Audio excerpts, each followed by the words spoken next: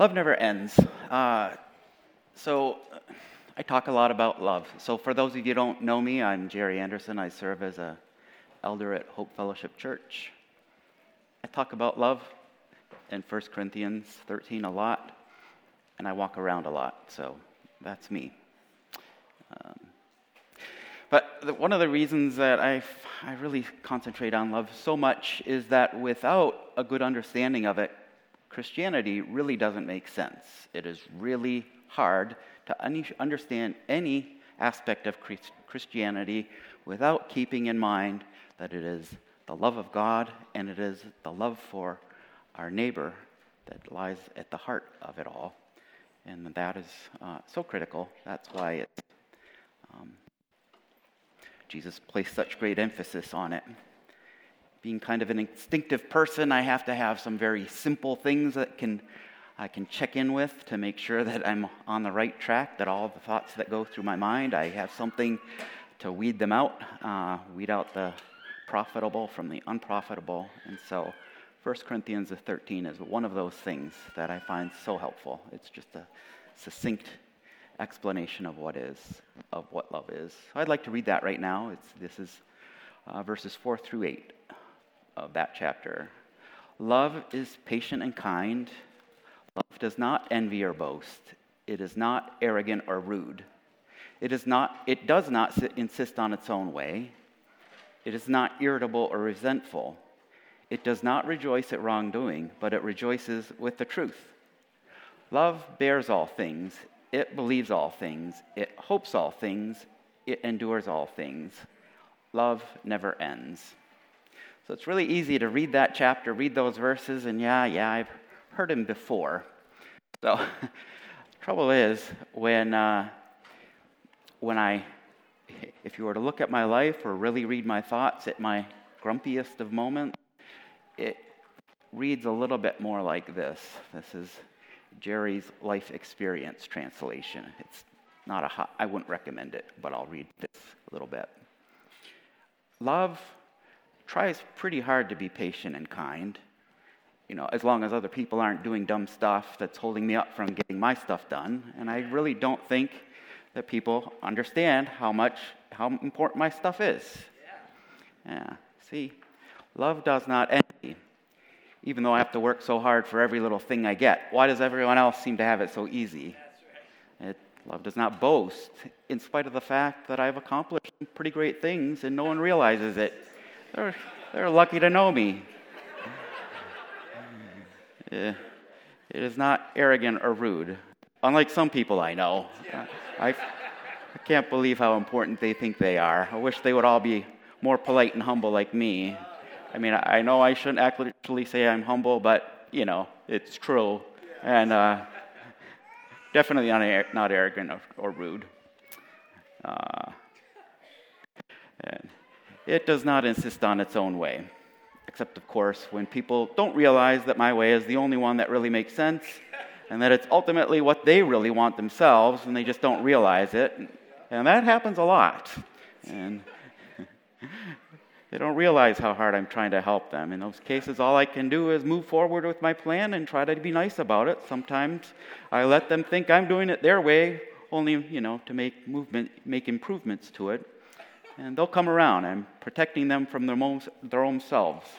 Tough love, that's what I call it. I don't know if any of you can relate to this, but I wrote this one morning when I was in a mood. It is not irritable or resentful, even though I have more than enough reasons to be. You have no idea. You're lucky I don't hold it against them. Forgive and forget. That's what I do, except, of course, for when they purposely did it and never apologized. Oh, they'll never learn if I don't teach them a lesson. Tough love, that's what it is. It does not rejoice at wrongdoing, except when they were asking for it and they got what they deserved. Maybe they'll learn this time. But it rejoices with the truth. Of course I do. Always. Well, maybe on rare occasions when it points out stuff that I don't have time to deal with. But those are extremely rare. Love bears all things, Trust me, you have no idea how much I'm putting up with right now. Don't even get me started. I'm way more loving than people realize. It believes all things, except for stuff I don't believe. I'm telling you, I can spot a liar from a mile away. It hopes all things, and at least so long as they make sense and things look hopeful. Won't want to look foolish hoping for stuff that's not going to happen. It endures all things. I should get a medal for all the stuff I endure. Love never ends. Well, that's of course people don't appreciate how hard I'm trying to love them. So, yeah, it's so good to study the Word. It's really too bad that other people don't take this more seriously as much as I do. If they did, the world would be a much better place, probably quite close to what the Garden of Eden was like. Oh well, I guess I'll just have to keep on being an example for other people to follow. Lucky for them, they have me. So that's what it's like when the Holy Spirit is not guiding our reading of Scripture. I just kind of yielded to it. But really, though, I mean, do our best. Isn't that good enough? And, well, if you go back to the beginning of that chapter, 1 Corinthians 13, it starts, if I speak with the tongues of men and of angels, but have not love, I am a noisy gong. I'm a noisy gong or a clanging cymbal. So, speaking wonderful words, if I have prophetic powers and understanding all mysteries and all knowledge, and if I have all faith so as to remove mountains, it's amazing stuff. But if I don't have love, I am nothing. If I give away all that I have, and if I deliver up my body to be burned, but I don't have love, I have nothing. At the end of the chapter, it says, as for prophecies, they will pass away. As for tongues, they will cease. As for knowledge, it will pass away. That's the middle of the chapter. And then that's eerily similar to what Jesus says in Matthew chapter 7, verses 12 and 23. First of all, he opens, in that passage, he says, so whatever you wish that others would do, do also to them, for this is the law and the prophets. That's a restatement of love your neighbor as yourself. Enter by the narrow gate, for the gate is wide and easy is that, and the way is easy that leads to destruction, and those who enter it are many. For the gate is narrow, and the way is hard that leads to life, and those who find it are few. When we love, we're going to be stripped of so much of what comes naturally to us, what we want for ourselves. All that stuff, all that commentary I had, that has to be done away with, and that is part of what it means to pass through that narrow gate. It warns us of false prophets, to look at their fruits, and then it tells us,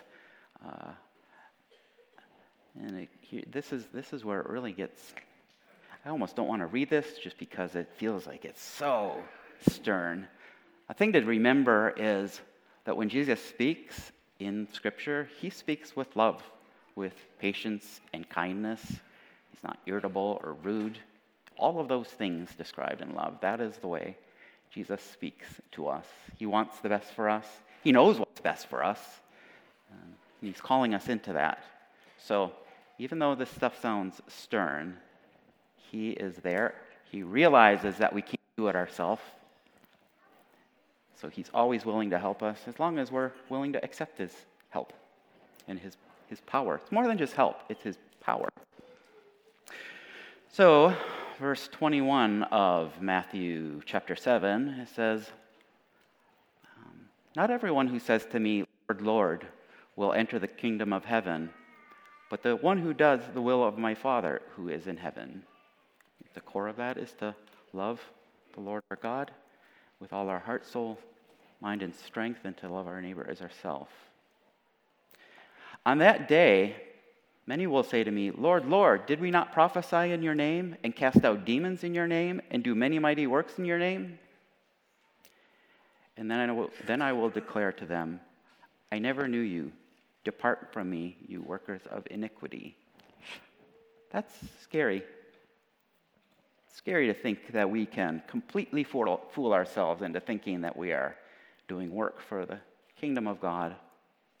But Jesus, as long as we are willing to humble ourselves before him and follow in his way and let him work in our heart, and when we find ourselves not loving him or loving those around us, well, when you're digging a hole and you don't want it, the first thing to do is stop digging. So when we find ourselves in a situation we are not loving, it's time to stop and reconsider and move on.